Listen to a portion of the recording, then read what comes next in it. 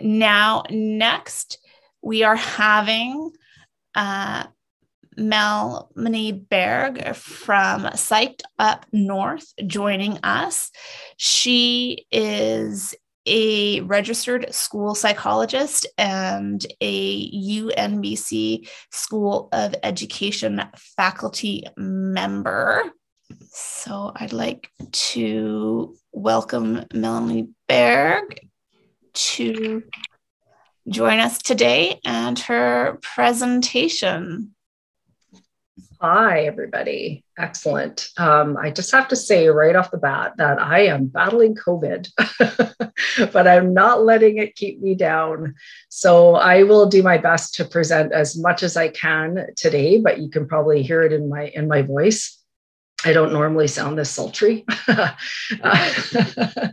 but anyways, I will do my best. If I have to mute myself to cough or stop my video, it's usually because I'm having a cough attack or something, and no one needs to see that. So I will do my best to get through everything I can. I did change my presentation up a little bit at the last minute to get some help from some videos. So some of the things that I really wanted to explain in more detail, I'm relying on some other experts, more expert than I am, to do that, just to save my voice a bit. So I do have some video links. I sure hope they all work. But anyways, bear with me today. And I apologize for all I'm sure the stopping that is going to happen of my screen and my presentation. So I guess I will share my screen. Let's do that. Okay, are you seeing that presentation? Seeing my PowerPoint? Yes, it's good to go, Mel. Thank you. Okay, awesome, great. Okay, I just want to bring the chat back up on there. There we go.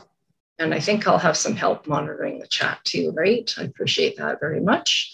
Don't worry about the chat and the questions and answers. I will take care of that. Okay, I'm going to just get it off my screen then and not distract myself from that. Okay. All right. So there was looked like a repeat, and I know that happens. I'm the queen of typos, so there probably will be some in mine as well. But my topic is actually literacy, self-regulation, and trauma, what every educator needs to know. And this will be just a brief introduction, because every aspect of this is a presentation in itself. So it's really just a brief introduction, and hopefully plant some seeds and gives people some avenues to be able to find out and learn more. But I do want to acknowledge that I'm coming to this presentation from the traditional, ancestral, and unceded territory of the Secwepemc peoples and home of the Williams Lake First Nation. It's a beautiful sunny day here in Williams Lake, which I have not been outside to enjoy for days. So a little bit of background about me. I think it's really important for people to understand the lens that I'm coming to this from. So I am a settler, Canadian, third or fourth generation of Irish and French heritage. I was born in Ontario, but I grew up in BC. I spent all of my educational years here, most of that on the traditional, ancestral, and unceded territory of the Stalo peoples. So my main time growing up was spent in Mission, and it is the home of the last functioning residential school in BC. It closed in 1984 when I was in high school, because I'm that old. But it's important to recognize that, because it was very near to the school that I went to. St. Mary's is very near to my home. I had friends that was a part of their upbringing and their life growing up. And I always was really curious and had a lot of questions about that. It shaped me. It shaped part of the questions that I'm asking now, that I've continued to ask as I've become an educator. It's just something that's important to recognize as a part of my lens. So after high school, I really wasn't sure what I wanted to do. I actually thought I might want to be a journalist. And I went in and did a media communications degree from Simon Fraser University and had a minor in psychology. But it was working with youth, homeless youth through Surrey Family Services after I completed my BA. And then I was a career advisor at high school as well. That's really what pushed me into this field of education. And it never occurred to me to go down that road, even though I was advising students about what to do with the rest of their lives, it never occurred to me to become a teacher. So I had a fantastic principal at the time, a bit of a BC celebrity, Dr. Linda Kaiser. And she said, what are you doing? You've got your BA, you really should be looking at becoming a teacher. And so that's really what started it all. But before I came to that decision, I had already seen, and exactly what our previous speaker, Dr. Siegel, was talking about. I had witnessed that. I had noticed that a lot of the students that I worked with that had so many struggles in their lives had also had difficulty with literacy. And I think it's really important to recognize that having difficulty with literacy, it's not a black or white, you either have dyslexia or you don't. It's a continuum, right? So people can struggle with literacy in various ways. They can struggle with the writing aspect. You can be literate, you can access print, but it may be very labored. It may be something that you struggle to do. So even if you can read, how efficiently can you read? How effective are you with your ability to read? Is it something that you enjoy? And a lot of people who can read well don't necessarily enjoy reading for a number of different reasons. So all of these are things that I was witnessing and seeing in youth that struggled with school. That literacy aspect seemed to be a common denominator. So I became a teacher. I went to SFU. I had an intermediate focus and a learning disabilities focus. And what I mean by that is that any opportunity where we had electives, I knew that I wanted to learn more about why some students struggle, in particular, why some students struggle with reading. So that was a big focus for me. I became, right from the beginning of my career, I had pieces of learning assistance or learning resource jobs, and went back to UBC and obtained a 2-year baccalaureate special education diploma. I completed that in 2003, again, very much with that focus on wanting to understand how we learn to read and why do some students struggle. I never really quite felt like I got the answers. It was always very much about, well, it doesn't really matter what kind of program. You just want to surround kids with rich literature and make sure you're giving them plenty of opportunity, try to make reading enjoyable, all of those things. But the message was, it doesn't matter what kind of programming you use or what kind of approach you use, some students will always struggle.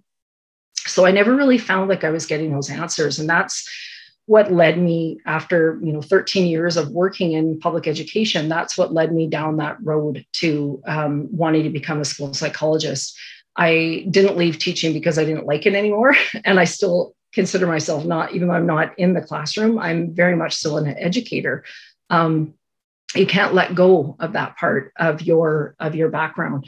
I also taught in the regular classroom. I taught social studies for 6 years at the middle school level, and I taught communications and English, humanities, basically at the high school level as well.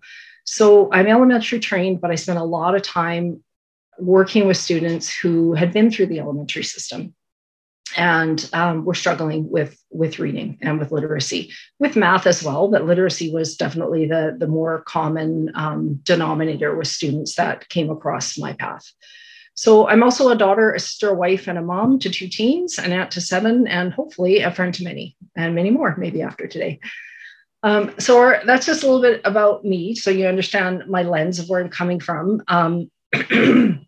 My goal in becoming a school psychologist was really to try to help support students, but also support my colleagues. I really felt stuck, and I struggled as a teacher to try to help all of the students that, the diversity in our classroom and classrooms that I was seeing, and trying to make sure that everybody was getting what they needed. It's a monumental task that we put in front of teachers, and I understand it firsthand. And so sharing my background is to let all of you know, let everyone in the audience know that I know where you are. I know where you've been. I understand how special education and education has come to this place that we're in now. I started in 1999. I was there when our contract language changed, and we saw some changes to the way funding happens, the chronic underfunding of special education in particular. A big part of my job as a school psychologist is looking at designations and diagnosis and trying to try to maximize the system for, as much as we have to be able to get that. I recognize that we have chronic underfunding. So all of the struggles and the things that you're dealing with in your classrooms on a day-to-day basis, I get it. And I'm coming at this presentation and at my all of my background knowledge is a result of going through that same system. You're still a part of that world. So as Dr. Garforth mentioned, I am currently a practicing school psychologist in School District 28 in Quesnel. I work part-time there, and I'm full-time as a faculty of education. I'm a lecturer in the School of Education. So I have a whole cohort of teacher education students, and I've been doing that since September. And my goal in doing that was to help bring some of this knowledge and this information that I have uncovered and become aware of since I became a school psychologist. I really felt after, I became a school psychologist in 2012, started my master's in 2009 when I was living on Haida Gwaii.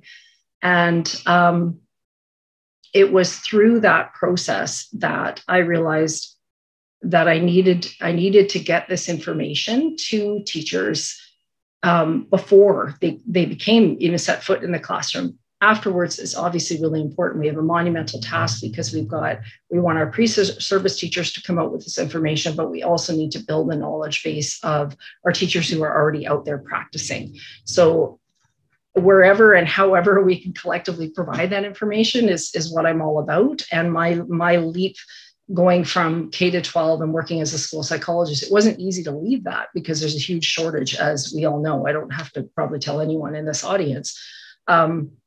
I didn't leave it lightly because I really care about what I do as a school psychologist. I think it's really important. But at the same time, I know that a big part of what I do is about prevention and intervention. And there would be a lot fewer kids referred for assessment if we were doing some things differently at tier 1. We've all heard that expression. You can't fix a tier, you can't provide interventions out of a tier 1 problem. So tier 2 doesn't fix a tier 1 problem. If we have issues going on with our general instruction, we are creating kids that have difficulties that maybe shouldn't have them. And so that's what brings me here today is to hopefully help everybody have a different understanding or deeper understanding of literacy development through a trauma and science-informed lens. And to understand that our instructional and assessment practices can either help or hinder literacy development and self-regulation. So I'm hoping by the end of this presentation, people will really see the connection between literacy development or really academic development and self-regulation, because they're both two sides of the same coin. They feed into each other. So I've tried to find the source of this lovely little diagram. It's from the Ministry of Education. The site, the credit for it is on the next slide. This is the top of a poster, but I cannot find it for the life of me anymore. So if anybody knows where to access this PDF, it's a poster, and wants to put that link in the chat, that would be fantastic. I wasn't able to find it. Anyways, so we talk a lot and we get a lot of Pro-D, and we hear a lot about social emotional learning and trauma-informed practices. It's kind of the buzzword in education right now, and for good reason. So this is a poster that was put out by the Ministry of Education a few years ago, and it's talking about Brian. So giving some context. So this is Brian. He lives in an unpredictable world. He's never sure how his caregivers will respond. Each day is different. Brian has learned to be invisible when he needs to be and to fight when he has to stay safe. School is very different than his home environment. At school, Brian makes himself invisible or fights when he is afraid, because that is what Brian has learned to do.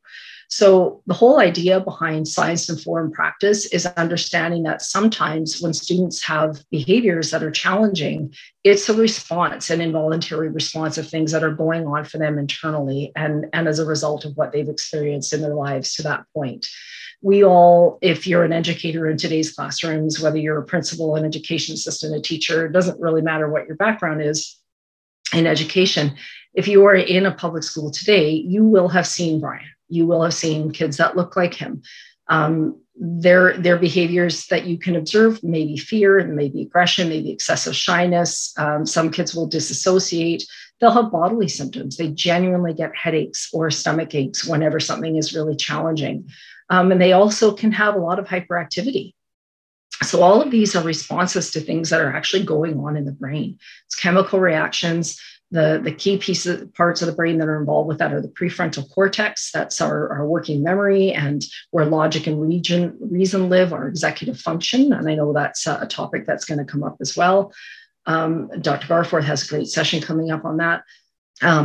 Our limbic system, which is our feelings, our emotions, our memories, and our brainstem. That's that basic reptilian brain, the fight, flight, or freeze, the thing that tells us to get out of the way when there's a saber-toothed tiger coming or a bus or whatever. The difficulty is that when children are triggered, these systems don't function properly. And in our modern society, we get responses to threats as if it was a saber-toothed tiger, even though it's not. And so when kids are dysregulated, that's a little bit about what's going on there. So being science informed, this is all about the science of the brain, is trauma informed. Like they're, again, two sides of the same coin. So trauma informed is science informed practice. So when children are triggered, they are using their instinct and their emotional brain. So what do we do about that? One of the things we can do is making the unpredictable predictable. So having things like visual schedules, listing, making sure that we have really clear routines in our classroom. Often I get called in to not just do psychoeducational assessments, but to do observations for students who are struggling. Sometimes we may be thinking, school-based teams may be thinking that the student perhaps needs to be referred on for a more specialized assessment, like an autism assessment or a CDBC, a complex developmental behavior conditions assessment. When I go in to do those observations, sometimes I see classrooms where there's a goal to give students a lot of voice and choice and have the children have a lot of autonomy, almost like a Montessori, very discovery learning. And there are definitely some benefits to that for some children. But if you're a dysregulated child and your home environment is very unpredictable, you need a lot of predictability and stability in your environment, because you're coming from a very dysregulated place, emotionally, physically, in your brain, and often in your physical environment at home. So having that predictability, the stability, provides that sense of security, and it reduces anxiety. It allows that higher functioning brain to be able to come online so that you can actually think ahead and plan ahead and keep yourself calm. When you're constantly trying to figure out where you're supposed to sit, how you're supposed to walk down the hallway, what does it look like when you are going into the gym to be part of an assembly? If we can make those things explicit for students, it provides that predictability and that stability for them. It's making the implicit explicit is really helpful for children who have trauma. Often children with trauma are coming from very punitive environments. And this isn't to say that they don't have consequences when they come to school. Of course, they need consequences, but they need to be done within safe boundaries. There's a real need for a sense of control as well with children who experience a lot of trauma or have experienced trauma. We need to provide them choice where we can. And that doesn't mean that they get to do whatever they want all day. This is about providing choice within safe boundaries. So, for example, in the context of literacy, as a teacher, if you've done your assessment and you know that a student has not mastered all of their letters and sounds, they, of course, are going to need to master their letters and sounds. And you may have some decodable texts that you want them to read. They can have a choice within those decodable texts, but what they are focusing on in their literacy program or in their decodable text isn't their choice, because that's directed by you and your knowledge of what that student means. If they get to choose, if students constantly choose whatever they want to do and work on, they will choose to avoid what's hard. We all do that, right? Nobody wants to come to school or to work. We don't choose careers that are innately difficult for us. If I had to go to work and catch a ball all day, I would not want that job. I've been hit with a ball more times than I've caught a ball in my lifetime. So I avoid that task, right? Kids do the same thing. They avoid what's hard until they reach a point of success, right? So it's our job to figure out that scaffolding piece and figure out where the right level is, that zone of proximal development, where the right area that what they need to be targeting on so they can have success and achieve mastery and then move on to the next level that's the most appropriate for them. So offering the child who is very controlling and has no control at home, needs that sense of control, offering them choice within those safe boundaries is completely appropriate and absolutely what they need. And they also need the language of emotion, right? We need to be able to show them love and teach them what their emotions are, teaching students how their bodies feel when they are stressed out, right? If you talk to a child about what it feels like when they read and how frustrating that is for them, you need to give them the language around that, because often they don't even recognize it. They just shut down. They want to avoid that task, but they don't realize why they're shutting down and avoiding that task. So that's just a little bit about trauma in general and kind of starting to build that bridge into how it relates to literacy. And before we dive into that a little bit more deeply, I want to, we're going to talk about a couple of different models today. I want to talk about the role of memory. Often I get teachers ask me, it seems like one day they have mastered something and the next day it's forgotten. Whether it's letter sounds or the meanings of words or their math facts or whatever it is, like something is going on with this kid's memory. They don't seem to be able to retrieve it or store it and all of that.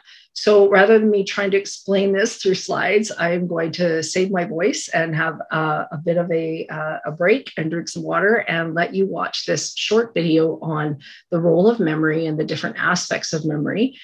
Because it's really important for making that link between trauma and learning and self-regulation.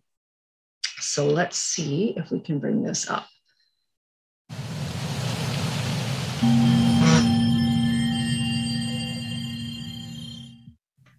How Does Human Memory Work? By Academy of Learning Career College. This model provides a helpful framework for thinking about how memory works. Memory can be thought of as having three critical components. Sensory memory. Sensory memory takes information from the environment through the human senses: sight, hearing, touch, taste, and smell.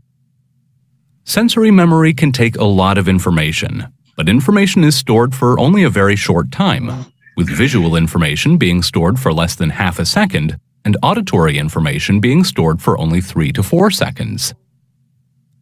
Working memory.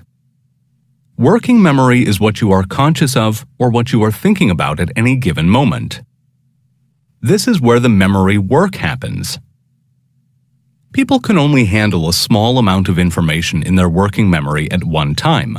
We cannot think about a million things at once. In fact, we can only hold about 4 things in our working memory at a time. We also cannot hold that information for very long. Working memory duration is about 5 to 20 seconds unless we actively try to remember information by repeating it. Long-term memory. Long-term memory is where we hold all our memories. One goal of learning is to get information into long-term memory so we can use it later when we need it. We have a lot of room to store memories, but the memories we store are not perfect representations of the outside world. Long-term memory is relatively permanent. However, if we want to maintain easy access to a memory, we need to retrieve that information regularly. What this means is that learning depends on 3 critical processes: attention, encoding, and retrieval. Attention. To get new information into long-term memory, it must go through the working memory, and to get into working memory, we must pay attention to it. This means that attention and focus are the starting point for learning. If learners are not paying attention to course materials, they will not be able to process the information or remember it later.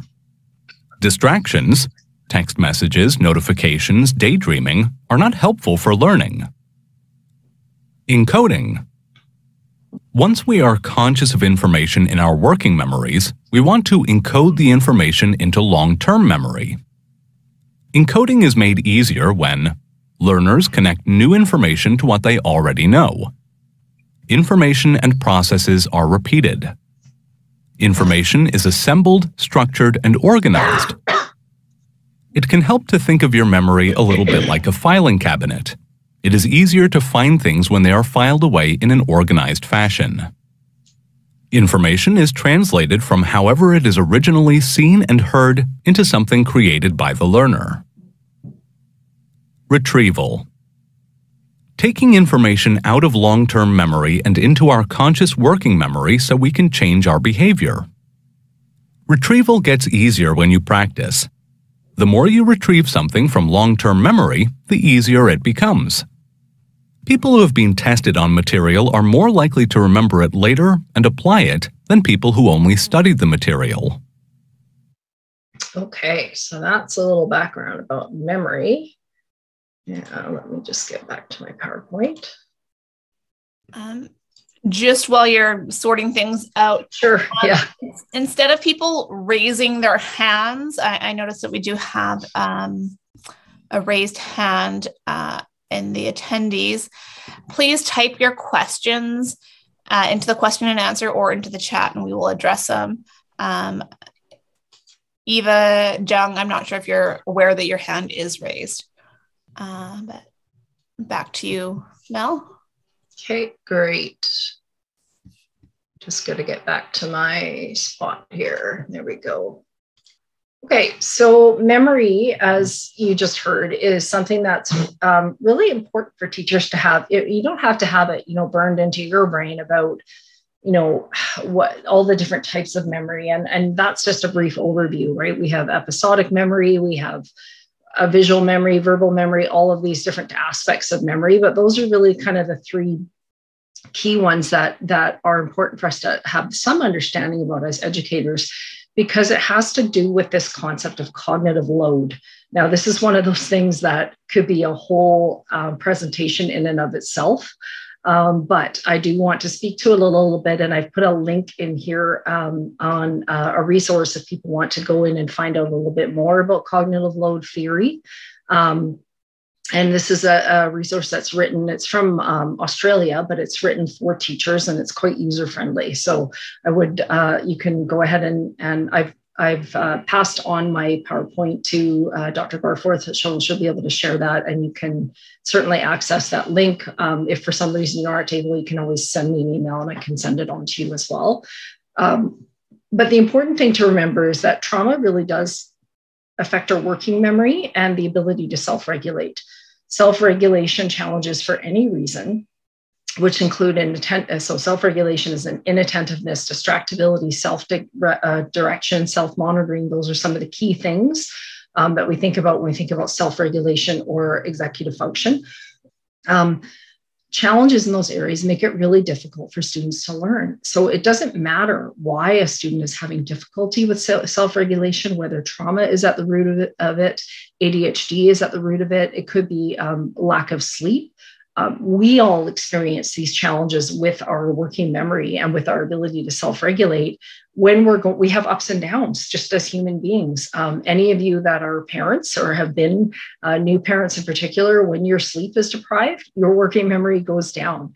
As you get older, your working memory goes down. So that feeling when you leave a room or you walk into a room and then you can't remember why it is that you went in there and you have to go all the way back to wherever you were before you can figure that out. Those are kind of examples of everyday working memory, but working memory is super important for all aspects of learning. And one of the things that came up in that video was the ability to attend. We remember what we think about. We remember what we pay attention to. So if you imagine your little wee ones that are, kindergarten, grade 1, grade 2, grade 3, however old they are in those primary grades, they're super wiggly. They're not paying attention to what's going on for whatever reason. It could be trauma. It could be because they have ADHD. It could be for all kinds of reasons, but if they aren't attending to that early instruction, and that's when you're providing the information about letter sound correspondences and phonological awareness and phonemic awareness and all those things that are super critical for foundational literacy skill development, if they are not in a place where they are able to pay attention to that in the setting that it's provided, they miss that. And they need it. It's absolutely critical. So we have to find ways to go back. And that's tied to our assessment. We talked about, Dr. Segal talked about assessment a fair amount in her presentation. And I'm not going to speak to it a lot today, but it's really critical that we we are making sure that our assessments provide us with timely information about how our students are doing on the specific skills that lead to reading mastery. So if we don't know where, have our students mastered all of their letters, all of their sounds, and the different spellings of the letters and sounds, as was mentioned, IGH is one of the ways to spell the long I sound. We have 26 letters, 44 sounds, 250 plus some odd ways to spell those sounds.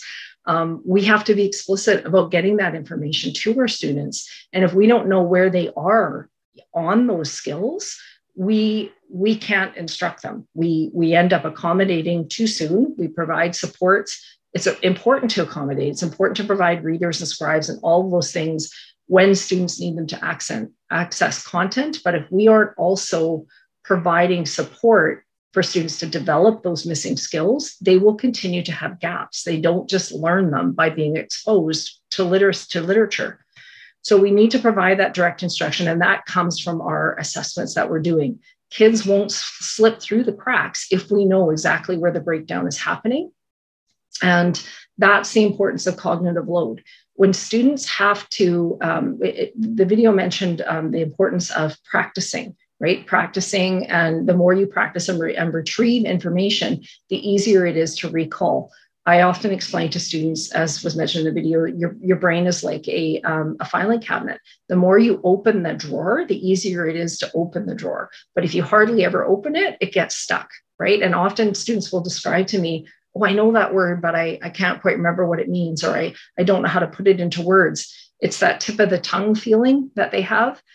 We want the ability to recall vocabulary or letter sound correspondences or whatever it is to be automatic, to be really fast and quick for kids, so that they aren't spending any mental energy doing those things, and they can spend their mental energy figuring out what it is that they're reading. They can then put the emphasis into comprehending the words that are on the text, rather than putting all their mental energy into lifting the words off the page. So that's the importance of that early phonics and phonological awareness skill development in those early years. And if they don't develop in the early years, we have to go back and provide it. So that's where providing, finding tools and resources that are more age appropriate, but at the skill level that the student needs, is super important. It doesn't mean that they're not getting instruction at their grade level and in their content area, but we have to find ways of building it in to boost up those skills. And we know that students, people can learn to read at any age. I would highly recommend, if maybe somebody could put it in the chat, there's a video out of EBLI, evidence-based literacy instruction. EBLI is a company out of the United States, and there's a video documentary, a webinar with David Chalk, who's from British Columbia. He learned to read in his 60s. We can do this with people, with students, no matter how old they are. It's a matter of figuring out how to do it within our systems and our context that we have. And the more effective we are at doing it at the K-3 level, the less students we're going to have that we need to go back and provide that remedial instruction for. So that's just a little bit about cognitive load. One of the best ways we can support cognitive load is through explicit instruction. It doesn't mean that kids never get to do discovery or inquiry. It just means that when they're novice with a skill, when they haven't mastered something yet, we need to be explicit about what it is that we want them to learn and model it and have them practice it. The more they practice it and retrieve it and have opportunities to practice it and retrieve it, the more likely they're going to be able to transfer that skill and be able to apply it in different settings. So this is good practice for all of our kids, but it's especially essential for kids who are dealing with trauma or who have self-regulation challenges. So this is another model that I want to just put into people's realm. I'm not going to have us watch this video just because I'm aware of the time. I've got 19 minutes left and I still have a lot that I want to get through. But if you're not familiar with Yuri Bronfenbrenner's work, he's a psychologist that developed this bioecological model of human development. And for me, it's a very powerful model. It helps me to understand and make sense of what's going on for kids in a very holistic way. So at the center of this model is the individual, it's the child. And that's where we can consider biological factors. We know that students have common common things that go on in their brain. They all have an amygdala. They all have a prefrontal cortex. They all have different regions of the brain that are involved in reading. And that's the same for all of them. There's nothing new about those structures being involved in reading. And it doesn't matter what culture you're from, where you're from, those processes happen in every single human brain when we learn, whether it's learning to read or learning to do math or whatever it is. So we have some commonalities, but also at the individual level, you're going to have differences. We have differences in health conditions, for example, the ability to self-regulate, whether or not you have a disability going on or a medical condition. Those are all things that affect the individual. And then the microsystem is all the things around that individual. So where they go to school, what kind of family they come from, what their neighborhood is like. So this is all the socioeconomic status. And then the mesosystem is that interaction between those things. Does the family have a good relationship with the school and with the teachers? Are the peers that the student goes to school with, do they also live in that child's neighborhood, or are they isolated when they go home? So that's what we mean by microsystem, and the interaction is the mesosystem between those things.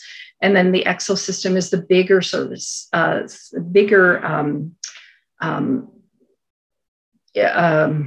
word I'm looking for? The bigger issues or networks around the student. So their neighbors, legal services, friends of the family, what's surrounding that student that provides their social network.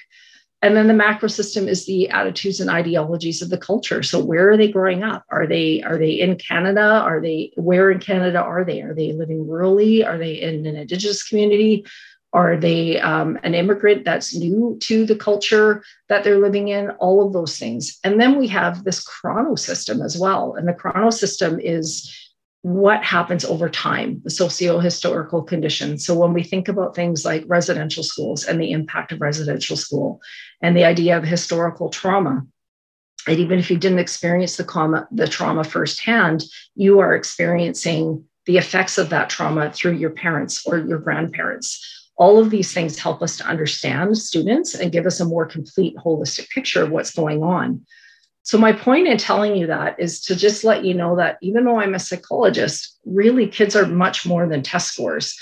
A holistic assessment approach is what I'm all about. This is a diagram that I include in my assessment reports that I do, because I got to the point where I was constantly having to explain to teachers and to parents that I would be asked, can you just tell us what the designation is? Tell us what the diagnosis is. What are the standard scores?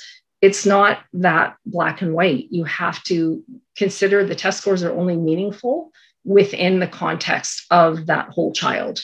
And if you, for example, if I do an assessment and I have a student who is presenting with significant challenges in their verbal ability, for example, but when I review the report cards and I talk to their family and I talk to their teachers, the teacher is telling me that no, they're like, their hand is always up. They're always chatty. They really, are engaged and they know what's going on. And I see that reflected in the report cards. I'm going to know that on that given day, that child was either not feeling well, or they didn't feel comfortable enough with me, or whatever. Like, I wouldn't proceed with an assessment unless I was comfortable with the child. But I'm using that as an example that the test scores can be wrong, right? So we need to make sure that what we are seeing on any given day, that snapshot of that child on any given day, fits with the whole context of who that child is from multiple sources of information. So that's one piece. Sorry, can I just interrupt? I want to make sure that you have your code word and your QR code in this presentation. Otherwise, I can insert them. I do. They're at the end. I wasn't sure the best place to put it, but I thought I would put it at the end so that if people were with me until the end, then they would get it. Great. Sounds awesome. Thank you for doing it. Yeah, you're welcome. Okay. So what does trauma have to do with reading? Hopefully that's becoming apparent. This is a quote. Oh, I have an extra quotation at the end there from Dr. Stephen Dykstra, who has done some amazing work. I put in the link where this is from. And he says the research shows that the single most powerful predictor of children's ability to overcome trauma and survive their circumstances is the ability to read.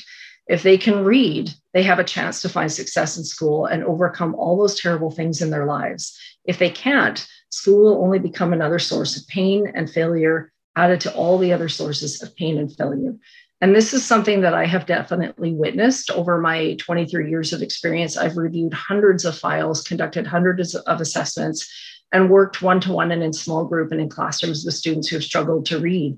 And the students, it doesn't matter how many letters I have behind my name, the students are the ones that teach us that it is way better to look bad than it is to look stupid. They would rather get kicked out. They would rather stop coming to school. It is horrible to be an older student and not be able to work independently, to have an adult or technology in order to be able to function day to day.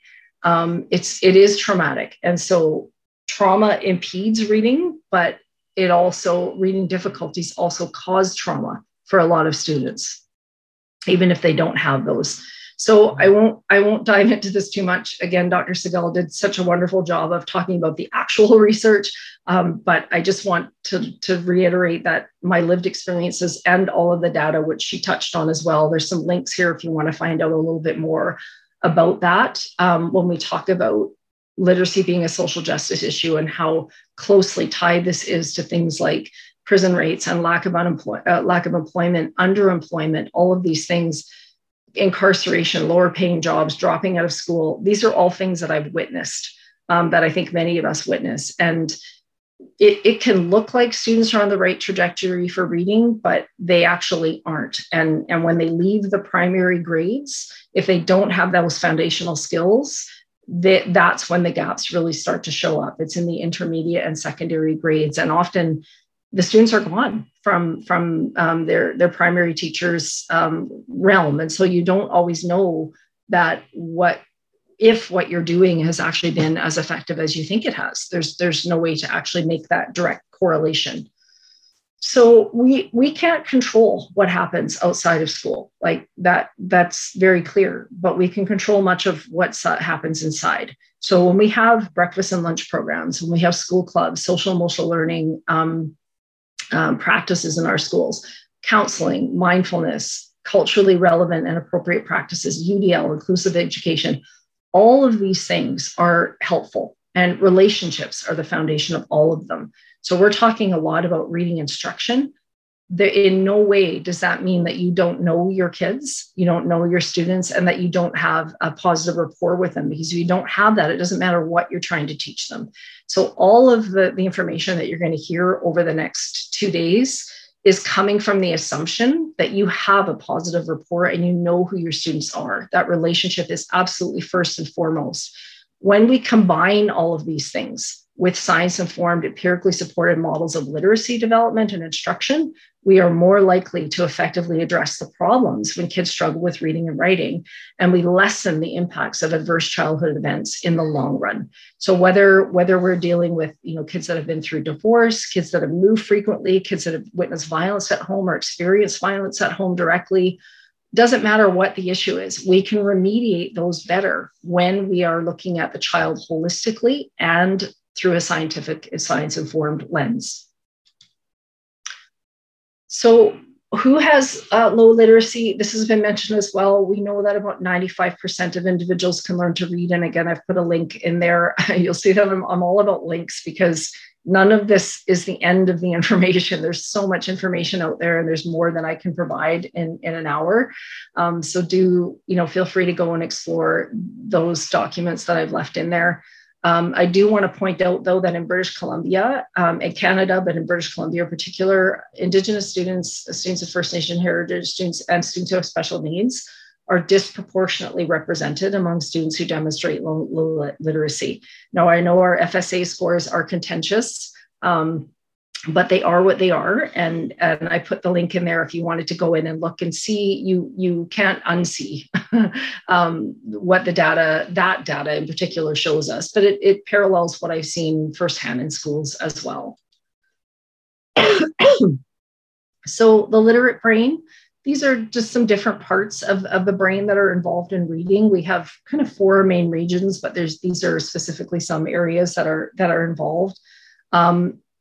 the MRI studies, when we talk about the science behind why we know what we know and how we know what we know, the science is evolving. It's always going to continue to evolve. And as we learn more and more about the brain and how the brain learns to read, there's more specific information about what we can do to be more effective in our reading instruction. But we know with certainty what parts of the brain are involved, and that's consistent over time. So I've got 2 video links here. I want to show you just the short 2-minute one because we don't have time to watch the other one, but I would encourage you again to go back. And many of you maybe have already seen these videos as well too, but I'll show the short 2-minute one to give my voice a break. And then we'll jump back into the next one. And then this one is the 7-minute one is about the work of Stanislas Dehaene. And it's pretty phenomenal. If you're interested in the nerdy science stuff about MRI studies, it's a good place to start. But let's see what another guru has to say, Mark Seidenberg. Oh, I have to stop sharing here. Hang on. As far as we know, the brain organization for reading is there's one. There aren't multiple ways the brain can be structured to read. Now, there are differences in skill. There are differences in how well developed these systems are. It's not that everyone is identical, but we don't find evidence that people's brains can be organized in very different ways and yet still support skilled reading. So yes, there do seem to be certain universal properties of how reading works in the brain, but it's not that the brains of the person reading Mandarin are different from the brains of the person who's reading English. This question of whether the same brain system underlies different writing systems is relevant also to the question of individual differences among children who are learning, for example, English. So educators just have a pretty firm belief that every kid is different and that, the challenge of teaching is to be able to tailor your instruction for the needs of the child and their learning style, the way that they happen to learn best. We don't find that when we study the computational and behavioral and neural systems that underlie reading. We find that there's a lot more commonality than there are differences. There are differences in skill. There are differences in how much experience kids have had. There are differences in how helpful their instruction has been. But we don't find that their brains of the children are organized in highly idiosyncratic ways that mean that one child will learn to read one way and another child will learn to read another way. It could have been that way. That's how the research could have turned out, but it just hasn't. So I wanted to just show that video because it really brings home the idea that I often hear, there's all kinds of ways that kids learn to read, but hopefully you're getting the sense, if you didn't have that sense already, that there's actually, the brain is wired to learn to read and to master. It's not wired to learn. Oh, hang on. I'm sure that's lovely, but I'll watch that right now.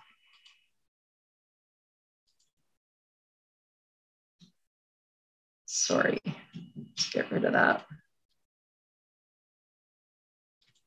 Okay. Yeah, there's, the research is quite clear that there are the same kinds of brain processes involved in the brain when we learn to read. And there are certain things that we can do in the classroom to facilitate that, because we have this understanding of the ways that we can bring these aspects of the brain online to be able to master reading. We know that some things that we do enable that to happen more quickly than other ways. And so that's where this other video kind of gives you a more visual representation of that. There's another short video here that you can watch as well. This is the simple view of reading, which I'm sure you're probably either familiar with or will be familiar with by the end of the symposium. So basically, the simple view of reading says that language comprehension, so our ability to understand words and meaning and language, times our ability to decode words and sound them out equals reading comprehension. So if you have a breakdown on either aspect of that, it's going to impact your reading comprehension. When we do assessments for reading disorders, this is how the diagnostic manual is actually set up. We are assessing for language comprehension, so background knowledge, vocabulary, all of these different aspects we can assess for. You don't have to do it through a psych ed, mind you. And then word recognition. So these aspects weaving together is how we get skilled reading. In education, what we tend to do is jump right to reading comprehension and focus on reading comprehension skills and strategies without looking at the learning progression. We really need to tease out and understand what leads to reading comprehension. And that's what Scarborough's rope is really helpful in helping teachers to be able to visualize. The more I go into classrooms, I'm starting to see these reading ropes up on the wall and being able to talk, and in schools, being able to explain to students when they have difficulty with reading, if it's a problem with this aspect, it helps to justify why they need to keep focusing on sounding out those words and blending and getting fluent with whatever aspect they are working on. Or if you're working on vocabulary and helping students to be able to access the meanings of words and playing games with that and being highly interactive and explicit with those with vocabulary development or background knowledge, the reason for that is so that they can become even better readers. Both of those things are essential for that. I wanted to include a little bit of just a bell curve here. When we talk about the number of students that are struggling to read, we should be dealing with 5% or less of students, right? So when we think about IQ, if 70 is considered an intellectual disability if your adaptive functioning and your intellectual ability has a standard score of 70 or lower, you can be considered as having, sometimes there's a bit of wiggle room to be up to 75, but anyway, that's a whole other Prody as well. But what we're seeing is that we have far more greater numbers of students who are struggling with reading in far more than what the research indicates that they should. So we see students hit this grade, this slump, and I realize I'm at 12 o'clock now already. Here I was worried my voice wouldn't hold out, but really it's just that I, have way too much to say. But this is something I see. I do want to wrap things up. The slides will be there, and people can finish them off as well on their own. But yeah, definitely I see students hit that level of grade 4 or 5, and that's when the reading really shifts from being able to learn to read from learning to read to being able to learn from what they're reading. And that's where they hit that wall. So when they have strong verbal abilities, sometimes that can be later, but a lot of the time, this is where they hit that. So word decoding definitely matters. And the wait to fail model is so unnecessary. We don't need a psych ed to figure out what kids need to be able to provide better instruction. And yes, the school psychologist is telling you that. There's a bottleneck because of the way that we teach reading. And I truly believe that we would have far shorter wait lists if we changed our tier 1 instruction. And we're focusing on being more preventative and providing interventions at those early years. We wouldn't have kids being referred on for psychology assessments nearly as much as we do right now.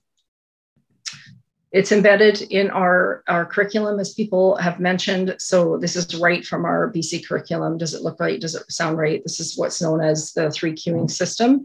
We encourage students to use strategies that increase their cognitive load, that it doesn't detract from it. And we really need to make sure that we're moving towards removing this from our BC curriculum and from the strategies that teachers are being told are effective.